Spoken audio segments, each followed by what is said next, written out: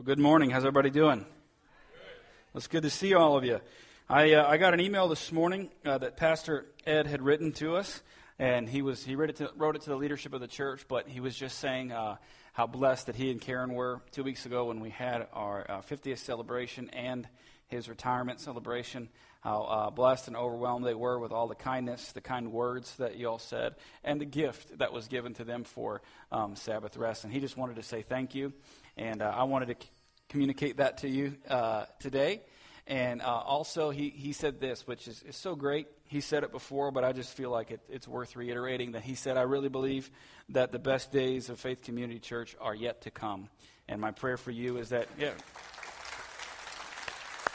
I can clap to that.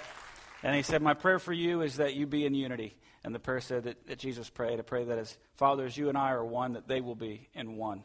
And that was his prayer. And then he also asked that we continue to pray for him and his ministry going forward. So if we would be faithful to do that. How about we just do that right now? Let's pray for Pastor Ed and Karen. Heavenly Father, we thank you so much for 32 wonderful years of Pastor Ed and Karen's leadership. And we just pray for them going forward as they step out into this new endeavor with their ministry to reach out to pastors and missionaries and evangelists who are just broken down and need a place to go. We thank you for wisdom, we thank you for provision, and we thank you for doing exceedingly and abundantly above anything that we could ask for or imagine at the power that is at work within us. We thank you. In your name we pray. And everybody said, amen. I didn't pray in the first service, but I just felt like, hey, let's do it right now. Also, before we jump into the message, I just wanted to take an opportunity to talk about what we're doing on Wednesday nights. On Wednesday nights, we do have a service here. If you haven't had the opportunity to come, it's great. If you're just looking for something to do because you're not busy like everybody else isn't busy, at 7 o'clock, we have stuff going for kids, for youth. We bring in, we go out to the community and we bring people in, mostly just kids and youth, to this place. We've been doing it for a long time. It's awesome. But for the adults who aren't serving, we have a kind of like a Bible study on steroids a little bit. What I mean is there's a lot of people that come, probably about 125, and it's an opportunity to ask questions. Right now we're doing a study by John Bevere. It's called The Holy Spirit, an Introduction. It's part teaching on video, and there's a book that you can follow along with, and Vincent is leading the class. He's doing a great job. He wrote the workbook for John Bevere. And if you've ever had questions about the Holy Spirit and anything related to the Holy Spirit, and if you're like me, you probably had questions, it's a great time to come and learn. Last week we started it. It was awesome. But it gives you an opportunity to ask questions. No questions are off the table. So I just want to personally invite you to come. We ordered 50 books, and we only have 4 left, and we're going to order more. So if you'd like a book, there's 2 left, actually, I just heard. 2 books left. We can order more. I just want to invite you to come because I think it's vitally important that as a church we understand who the Holy Spirit is and what he's here to do. And not just from a perspective of just the gifts of the Holy Spirit, but we're talking about the Holy Spirit as a holistic person and being and what he's here to do. So anyway, I want to invite you. I want to encourage you to come, and that's that. So let's jump in. Last week, I preached a message that had the title of Now What? With a question mark. You know, we've come off of celebrating 50 years as a church, and God has done some amazing things. Our church started right across the way in that building, across the parking lot inside of an old donut shop, and here we stand today 50 years later. God's done some amazing things. We also are transitioning leadership. Pastor Ed and Karen served here faithfully for 32 years, and God did some amazing things with them.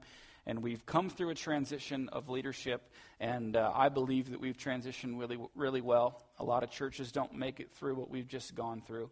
And I had a question that I wanted to attempt to answer, and I thought it may be a question that was on everybody's heart and mind is, now what? Now what do we do? We've made it to this point, but we must go forward because, as Pastor Ed said, the best days of FCC are yet to come.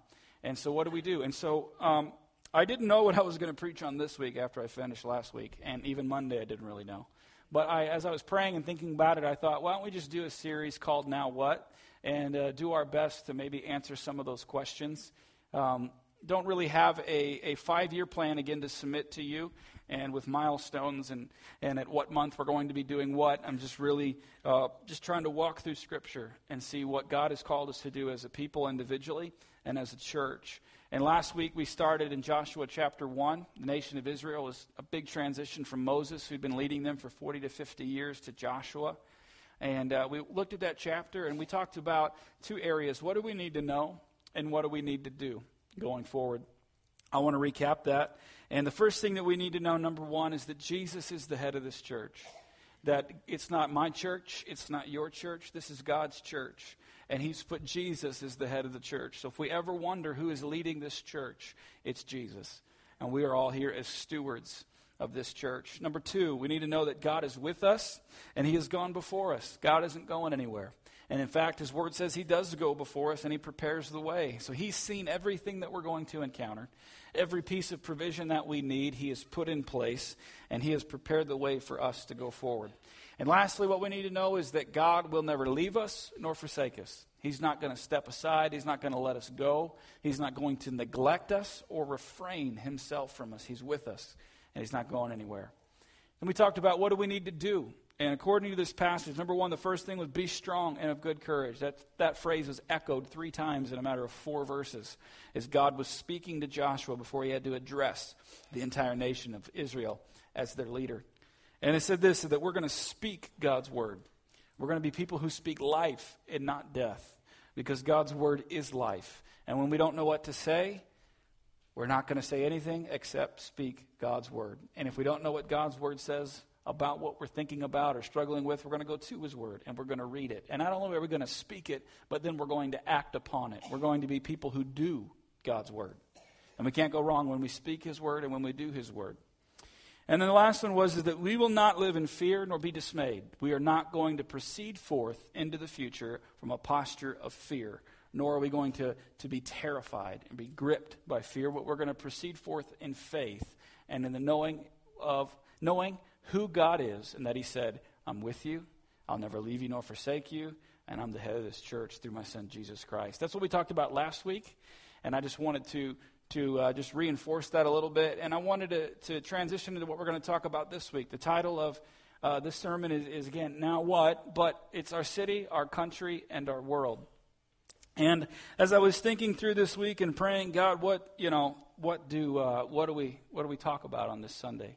I've got a lot of ideas. I've got a lot of things I'd like to talk about, but I know that God has a message for us as a church and as individuals. And I couldn't help but be drawn to what I believe is the greatest transition in the Bible, and that is the Great Commission, as Jesus is transitioning leadership from what he's begun to his followers as he ascends back into heaven. He has a meeting, or so to speak, with about 500 people, roughly, before he ascends into heaven. The Bible says that he took his 11 disciples, and there were other followers. There are 11 because Judas had went off and done his thing, and he didn't end up in a very good place. And scholars believe that he spoke to about 500 people, because 1 Corinthians, Paul mentions that Jesus was seen by at least 500 people before he ascended into heaven, after he was resurrected. And so I want to talk today about the Great Commission, and I want to talk about it from a perspective of, as a church going forward, what do we do? And that we reach our city, our country, and our world. And I think that is implicit in the Great Commission. So I want to read today from Matthew and Mark. The Great Commission really does appear in all 4 Gospels, but it's most implicit and most succinct in Matthew and in Mark. You can read pieces of it in Luke chapter 24 and I think John chapter 20. But I just want to talk from these 2 passages because they're really familiar. And so let's read them, and then we will go forward this morning. So Matthew chapter 28. Verses 18 through 20, it says this, And Jesus came and spoke to them, saying, All authority has been given to me in heaven and on earth. Go, therefore, and make disciples of all nations, baptizing them in the name of the Father, the Son, and of the Holy Spirit, teaching them to observe all things that I have commanded you, and lo, I am with you always, even to the end of the age. Amen. And Mark says it like this, and I like Mark because Mark always gets straight to the point.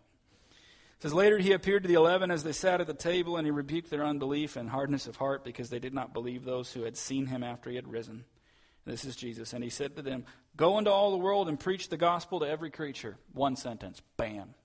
And he says, He who believes and is baptized will be saved, but he who does not believe will be condemned. Go into all the world and preach the gospel. Let's pray.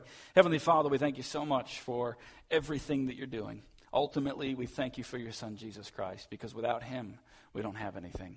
Paul said, In him we live, move, and have our being. And so we just thank you this morning that you're going to speak to us. You're going to show us what we are to do as a church going forward. So I just ask for our ears, our hearts, and our minds to be open to receive from you, but also to be open to the work that your word will do within inside of us because of the Holy Spirit. It's in your name we pray, and everybody said, amen. I want you to turn to your neighbor, and I want you to say, go. Turn to your other neighbor and say, go. Go. That's how this begins. Go. And have you guys ever uttered this phrase or have this thought that if it were me, I probably wouldn't do it like that? Anybody ever said that? Or at least thought it? I know I have. I've never really said it to the guy in charge, but I've said it to other people who I thought may want to know what I would do. Well, we've all had those thoughts. If it were me, I probably would, I would approach it from this angle, or I would do this because I think it'll have a better outcome. In John chapter 16, Jesus makes a statement to his disciples, and it's really part of a conversation he's been having with them for a couple chapters. He's been telling them that he's going to leave, that he's not going to spend eternity with them on earth. And he says this phrase, it's better that I go. It's better that I go. For when I go, the Holy Spirit will come. And in some translations, you read it, it's actually like this, it's advantageous or beneficial to you that I go. Now, I don't know about you, but I found myself thinking about this whole idea of Jesus leaving. And again, this is me looking back. And I've often thought to myself, God, if it were me, I think I would have done a little bit different. And maybe you've been there, maybe you haven't, but I have. And I think about Jesus leaving the earth, and I think at times, not saying that I reside here, but I have thought at times, I think it would have been better if Jesus had stayed. Because then he could have went around and impacted everybody on the face of the earth. He could have engaged them, and he could have changed them. We could have just followed them around and helped them, And I think about the disciples and what it went to them to hear Jesus say those words and how they didn't welcome it with open arms at the beginning. 3 chapters, Jesus is explaining this. And because what could be better than Jesus in physical, visible form, right? You could reach out and touch him. You could hear him speak. He'd be right there. It'd be pretty amazing. And I thought, it just would have to be more effective. And then I began to think that, if I continue in the thought that it would have been better if Jesus were here, then what I'm doing is, maybe unconsciously, is I'm saying that what God did is not good enough. And that God does not know best. And that God's plan is flawed and mine is better. And, that's not a place that any of us should live. And I've grown up in church, not necessarily this church. I have been here since I was about 10 years old, but just growing up with church people, you know what I mean? I've said this phrase, and I've heard this phrase repeated. If only Jesus were here today, things would be different. Or I'm just waiting for Jesus to come. Anybody ever said that? I know I have. And I understand it. I understand the motivation behind it. But I think that when we say that, there are some unintended consequences to us when we live in the reality of thinking, if Jesus were here, then things would be different. Or I'm just waiting for Jesus to come. Because what we're really saying is, I just want Jesus to do something. I'm waiting for Jesus to do some kind of work. And what we are not taking into account is that Jesus did what he came to do. That's why the Bible calls what Jesus did his finished work. Jesus already did everything that he came to this earth to do. He did what none of us could do, what no human being could ever do, and that is make payment for sin. That is to bring a regeneration to our lives, to welcome us back into the family of God by accepting his sacrifice and realizing that we are in need of a Savior. And God's plan for Jesus to go and then for us to go forward doesn't always fit well within our brains, but it is a perfect plan because it's God's plan. And I'm not saying that we need to feel guilty for saying phrases like, if only Jesus were here, I'm just wanting to come back. I get it. But what I am saying is this: I think it has created some sort of complacency and passivity in us because we're just waiting for Jesus to come back. And when I think about that in light of the Great Commission, there is no passivity or complacency in the Great Commission whatsoever. There is no yearning or longing for just Jesus to do it. Now, yes, you read the Bible, they were expectantly awaiting the return of Jesus Christ. Hey, I'm expectantly awaiting the return. But why I'm expectantly waiting, I realize there is something for me to do. I play a part of this. And I want to talk about the Great Commission this morning going forward. And there's some action words in there. I just want to talk through these action words. I don't have like 3 main points. I just really want to talk about what I believe God's ultimate plan is, and that's people. You know what I mean? He loves people so much that he sent Jesus Christ to do what he did. I believe that, number 1, that Jesus was God's greatest plan of all. And I think, number 2, the church is God's greatest plan. We are God's greatest idea. God created the church. We didn't. You know what I mean? And God gave the church, us, as individuals, as people. Not this building, not the institution of the church, but people. Those who are believing him and following in Jesus, this mandate. Because that's what the Great Commission is. It's a mandate. It's not an idea. It's not a thought. It's not a suggestion. Jesus wasn't sitting there thinking, well, I'm leaving here in a few moments. I'm going to shoot up. And I really just need to give these people something to do while I'm gone. No, I mean, this is straight from his mouth. This is the word of God to these people. And as I said, there was approximately 500 people there. And these are not like perfect theologians. I mean, these aren't people who have studied in seminary. These are a bunch of, ragtag, motley crew people from every different walk of life that have begun to follow Jesus. And not all of them are in full belief, because we read he had to deal with some disbelief. But there's 500 people there. And Jesus says these words. And I believe that when he said these words, they were full of urgency. They were full of power. They were full of every kind of emotion that you could have imagined in a positive direction. I mean, I think there was just a sense of responsibility. There was a sense of action associated with it. I mean, this is Jesus' final words in physical, visible form to his followers, to about 500 people. I want to read it again. And we're going to talk about it. And Jesus came to them, spoke, saying, all authority has been given to me in heaven and on earth. Go, therefore, and make disciples of all nations, baptizing them in the name of the Father and of the Son and of the Holy Spirit, teaching them to observe all things that I have commanded you. And lo, I am with you always, even to the end of the age. Mark, go into all the world and preach the gospel to everybody. So the first word there is go. What's the first action word? Go. What does go mean? Yeah, it literally does mean to go. But in the sense of the word, I just was really impacted and wanted to study it a little more, that Greek writers would use this word go in poetry as to set into motion, for something to begin, like a journey was beginning. And the word literally means to go away. Jesus is sending them out. But it has inherent to the word this pursuing of a journey, this leading or transferring over of something. So when Jesus said go, he wasn't just saying, get away from me. He was commissioning them. He was sending them out on a journey. And that's what this Great Commission is. It's a journey which began, 2,000 years ago as Jesus spoke to these followers. And what I like is because it also gives instruction of where to go, because a real big question I would have had is, where do I go, Jesus?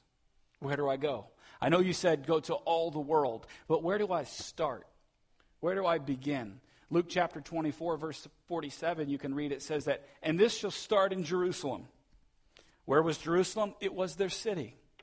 It was right where they lived. Because Jesus, while he was here on earth, he did not minister to the entire world. He did not go to Europe or to North America or to Asia. He didn't venture over there. He stayed within the confines of a pretty close proximity to his place of birth. And then sent us out. So he said, go, and I want you to start in Jerusalem. And then if we go to Acts chapter 1, verse 8, it says this. He says, this is Jesus speaking, but you shall receive power when the Holy Spirit comes on you, and you shall be witnesses to me in Jerusalem, Judea, and Samaria, and to the end of the earth. This passage right here is where I get the phrase, our city, our country, and our world. Jerusalem was their city. Judea and Samaria was their country, the surrounding area in which they lived, and to the ends of the earth was the rest of the world. So Jesus gives us a pattern. Where do you start? Right where you live. Right here in Jerusalem. This shall begin in Jerusalem, and from Jerusalem it shall go out to Judea and Samaria. And it's really neat that he says Samaria, because Jews hated Samaritans. They did not like them whatsoever. And really, this idea of the Great Commission was a revolutionary thing.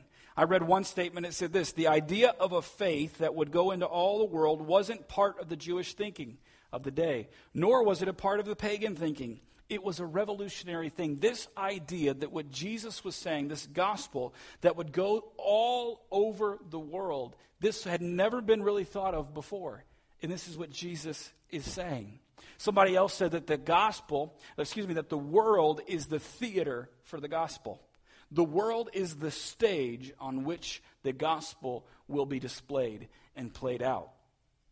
And that's what Jesus said: I want you to go. Now, I recognize that not all of us in here are missionaries. I myself am not a missionary, but it very easily could be. I love to the ends of the earth part. I mean, if I weren't doing what I'm doing right now, if God hadn't put me here, I believe he'd put me in some other country. Because I've had the opportunity to travel, and I love it. And it's just, it's not always easy, but that's me. But I recognize that not everybody is that, and that's okay. I also recognize that not everyone is a preacher, and that's okay. God's not calling us to be preachers and missionaries to the uttermost parts of the earth. I'm talking about majority. Some he does. But he is calling us because this is a corporate responsibility, and this is an individual responsibility. As a church body, we have this responsibility to fulfill the Great Commission. But as individuals, we have to understand that he's speaking to us as well.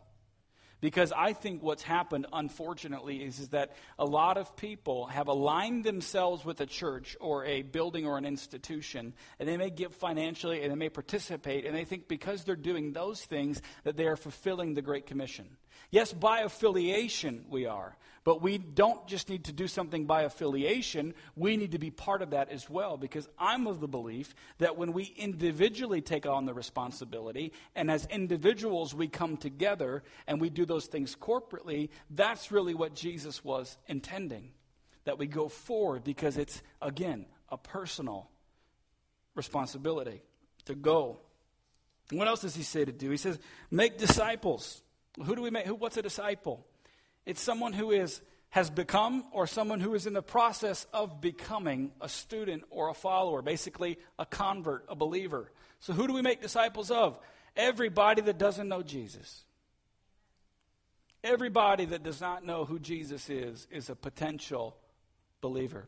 I shared with you a few weeks ago the missionary that I work with in Guatemala. He calls everybody who's not a believer a pre-Christian. He never calls them a non-believer. He never calls them a pagan or anything. He says they're a pre-Christian. He approaches every person as if they are one day going to accept Jesus Christ.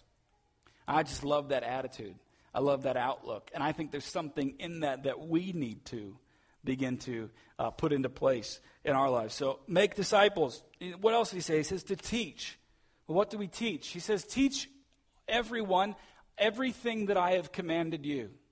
What did Jesus command people to do? What did he teach them? He taught them the Word of God. How do we know that? Because Jesus is the Word of God, and everything that he said is God's Word, and we have a record of God's Word. It's called the Bible. See, we don't have to produce the content. We don't have to be creative about what we're going to say. We can look at what God has given us, and we can speak those words, because God's word never returns void, and it always prospers for that which it was intended. It may not prosper and return non-void, whatever the word is, in a timely manner, but it's God's word, and if he said that's what's going to happen, it is what's going to happen. That takes a huge load off. I don't got to make stuff up to say. God has put it before me. I have a responsibility to study it. I've got a responsibility to know it, because it's not just the pastor's job to study the word. It's not just the pastor's job to know the word. It's not just the pastor's job to know the Bible. It's every single believer. Every single person who follows Christ, you have a responsibility to know what God says so that you can do what God says, so we can accomplish the Great Commission. And that's to reach people for Jesus Christ. I love the way Mark puts it. Just go into all the world and preach the gospel to every person. He says every creature.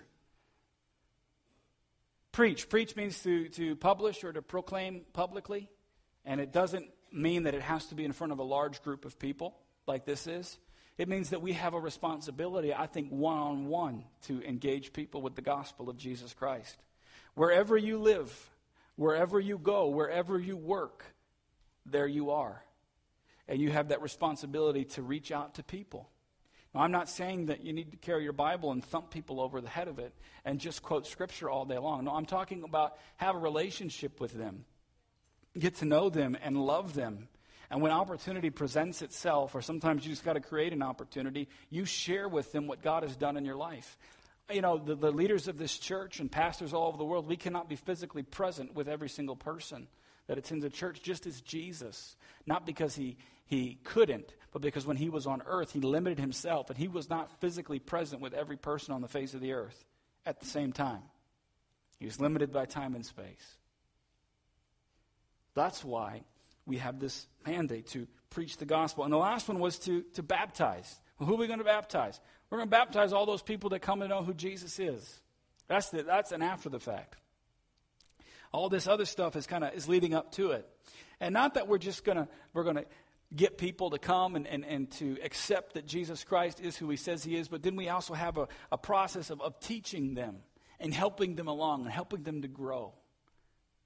You know, the thing about the Great Commission this passage of Scripture, I should say, that I think is one of the biggest struggles is that it's so familiar. And we hear it and we're just like, yeah, I've heard it before, you know. Someone can read a familiar passage of Scripture and we just like unconsciously, automatically check out because we know it. But here's the thing. Scripture, although it may become familiar to us, never loses its power, never loses its effectiveness, never loses its sense of urgency or intentionality. And just because I may be familiar, it doesn't mean that I have any less responsibility for what I'm reading. And I think sometimes we need to approach Scripture and say, God, help me to read this or hear this as if I've never read or heard it before. Because yes, we are 2,000 years removed from Jesus making this statement. But here's the cool thing. 2,000 years ago, it was about 500 people. Here we are today, and I don't know the exact figure, but I would estimate that there are over 1 billion believers across the world, maybe even more. So from 500 people, there's now over 1 billion. That tells me they took it seriously.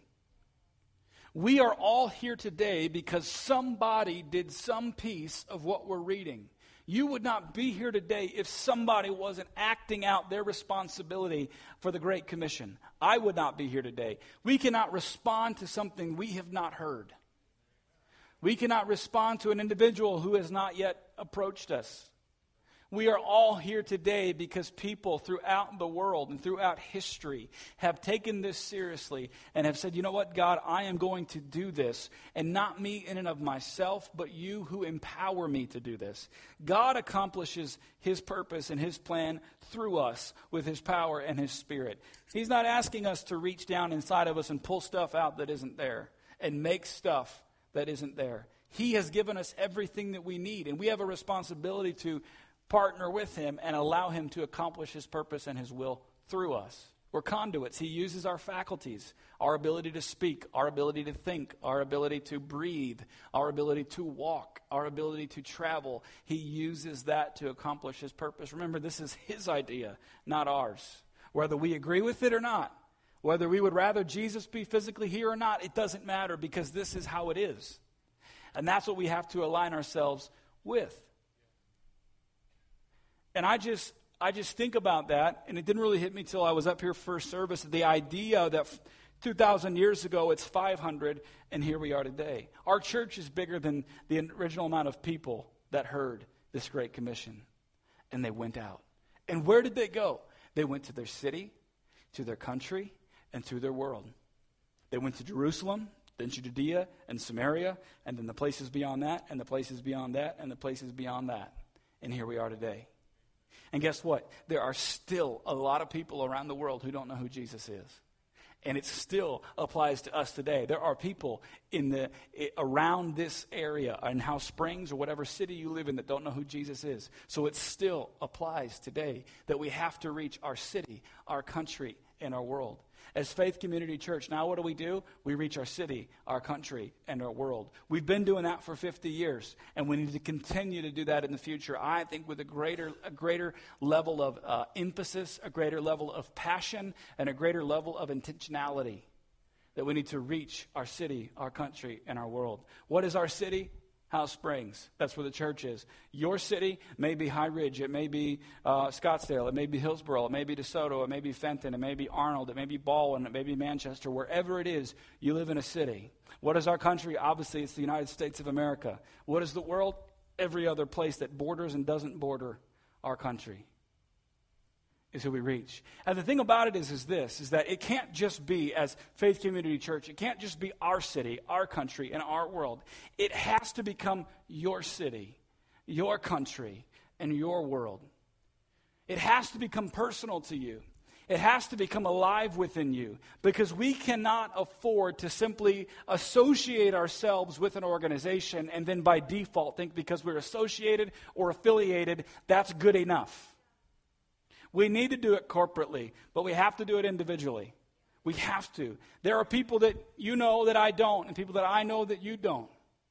And I can't wait till Sunday or Wednesday to do that. This is a 7-day, 24-hour-a-day thing that we do. And I believe it begins with having a heart for people and loving people and seeing that people are really God's plan. I shared last week that Sister Sarah Snodgrass asked me, we were talking and someone asked me, Josh, what is your 5-year plan? I didn't have a 5-year plan, and I said, I just think that people are God's plan. And she said, I agree. I believe that people are God's plan too. And that she is still reaching people to this day. That's encouraging to me. My grandfather is a retired pastor. He's in his 70s, and a few weeks ago he came and spoke to the individuals who run the bus ministry. My grandfather ran a bus ministry in Arnold, Missouri, almost 30 years ago, and they were taking buses downtown St. Louis and picking up kids out of the projects, and it was amazing. But I saw my grandfather, who's confined. He can't move like he used to, and he can walk a little bit, but he sat in a chair, and he spoke for maybe an hour and a half. And I saw him at his age speak with probably more passion and more zeal than I've ever had cumulative in my life about people and about what he did 30 years ago and what he did all the way until he retired. And when he retired, he made this statement to his church. He said, I always said if I couldn't love you, I wouldn't pastor you. And to this day, every ounce of my grandfather is about loving people. And I thought about, if my grandpa asked me before he passes, Josh, what do you want? And I said, I just want a double portion of what you have. Of loving people. And not just the people that benefit us, but the people that may never benefit us, the people that may cause us more harm than good. Because it's not about a transaction. This isn't a transactional love. This isn't a transactional commission. I shouldn't just reach someone because I hope they get saved, and if they don't, then I push them aside and go to the next person. No, I love you, and I'm reaching out to you because God said in the gospel, every creature, regardless of race, regardless of language, regardless of socioeconomic class, regardless of how good they smell or how bad they smell, regardless of how much they support the church financially, regardless if we think they're taking advantage of us. Now, we need to be smart. We need to use wisdom. But people, let's love people. And I think that Jesus was really saying, go into all the world and reach people. Not with what you have to say, not with what you think, and not with what you think is best, but with this right here, with the gospel of Jesus Christ. With everything that I've said, everything that I've done, that's what I want you to do. If I could have the band return. And I'm just so excited because I know that this church, we're healthy, number one. And I know that we love people. But I also know this. I know that like as Jesus said, the fields are ripe for harvest, so to speak. The condition of the world today and where we're at, I think that a lot of people are looking for truth. A lot of people are looking for something that's authentic and that's genuine and that's real. And they're trying to fulfill this, what I believe is a God-shaped size hole in every person's heart, so to speak. That's what Billy Graham said. They're trying to fill it with a lot of stuff and a lot of things that we don't agree with and that we don't approve of. And they don't know what they want. They don't know what they want, but we know what it is they need, and that's Jesus. And that's to hear the message of the gospel of Jesus Christ. And I think that instead of always presenting the gospel, we present that which we disagree with. Jesus didn't say, I want you to go to Jerusalem, Judea, and Samaria, and to the ends of the earth and tell them how wrong they are. He didn't say, I want you to go to your city, your country, and your world and condemn them. He didn't say, I want you to go to your city, your country, and your world and create division and strife. I'm not advocating that we don't address issues. I'm not advocating that we bend over backwards to accommodate. What I am advocating is that our default message has to be the gospel. The gospel confronts. The gospel meets people right where they're at. The gospel demands a response. The gospel gets up on the inside of people and reveals to them that which they're doing is not right and they're wrong. The Holy Spirit is the one who's in charge of convicting, convincing, and converting. We are messengers of the gospel of Jesus Christ. And yes, we have morality. And yes, we stand up for what we believe in. But not at the expense to prove to somebody that they're wrong.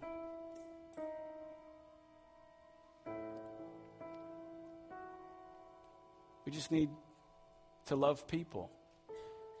And love them enough to tell them the truth. And tell them the truth in love. And to tell them the truth with grace.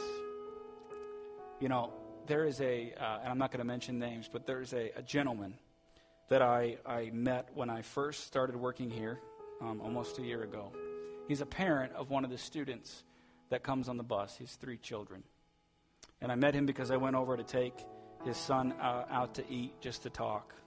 And he expressed a need and asked if I had any firewood. And I said, I got a bunch. I bought, and I had more than I could ever use.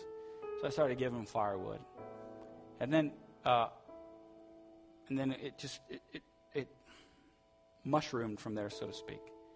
I started seeing him more frequently and helping him go apply for jobs and taking him to do his taxes. He didn't have a vehicle, and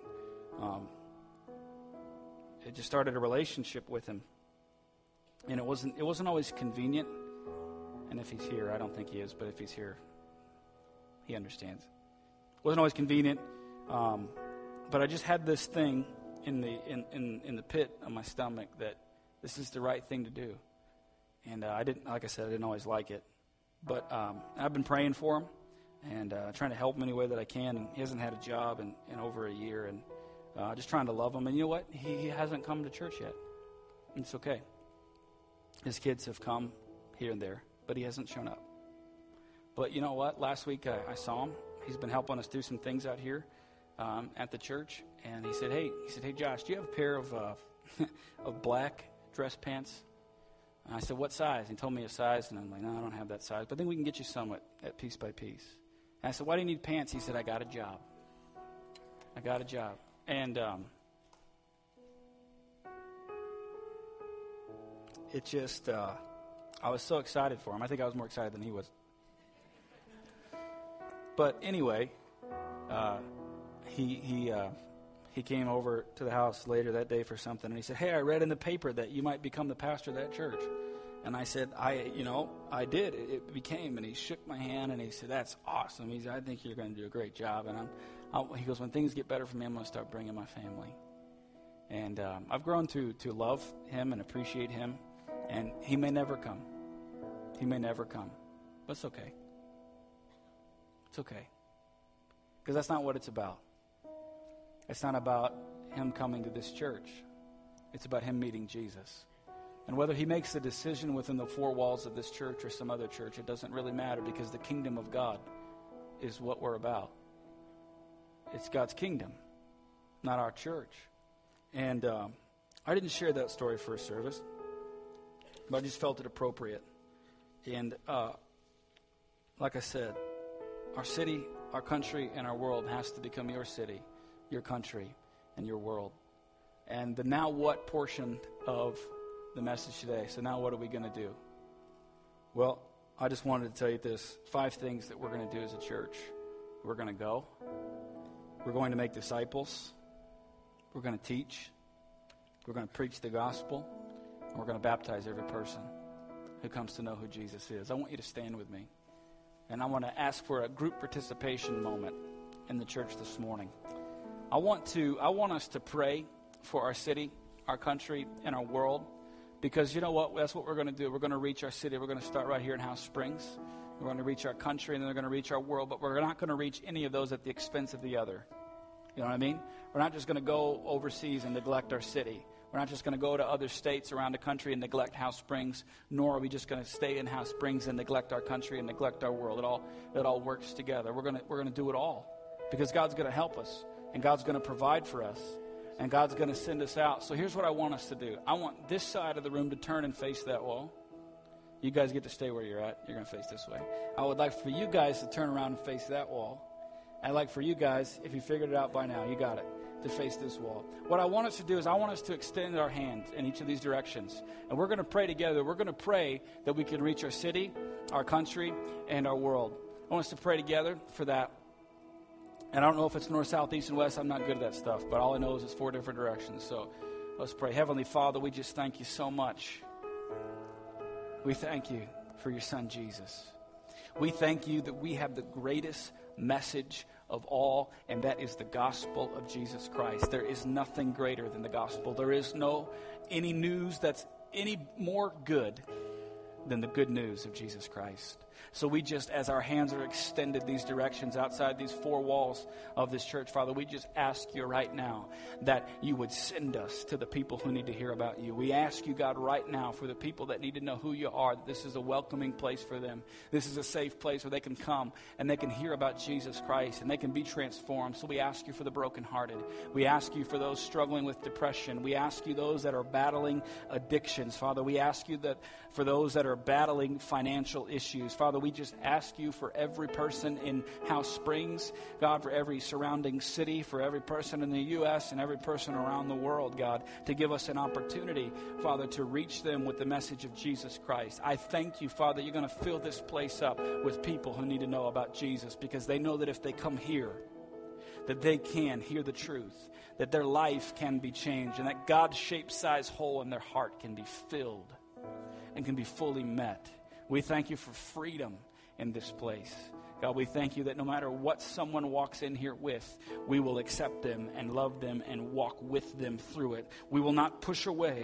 Our posture will not be one of you got to change before you come, but come one, come all, and we'll let the message of Jesus Christ and the Word of God change you from the inside out. Thank you for a heart for people. God, we thank you for your heart for the lost. We thank you for your heart for your word, your hunger, God, for your word. And again, we will be those who speak life and not death, and we will do your word. In your name we pray. Amen.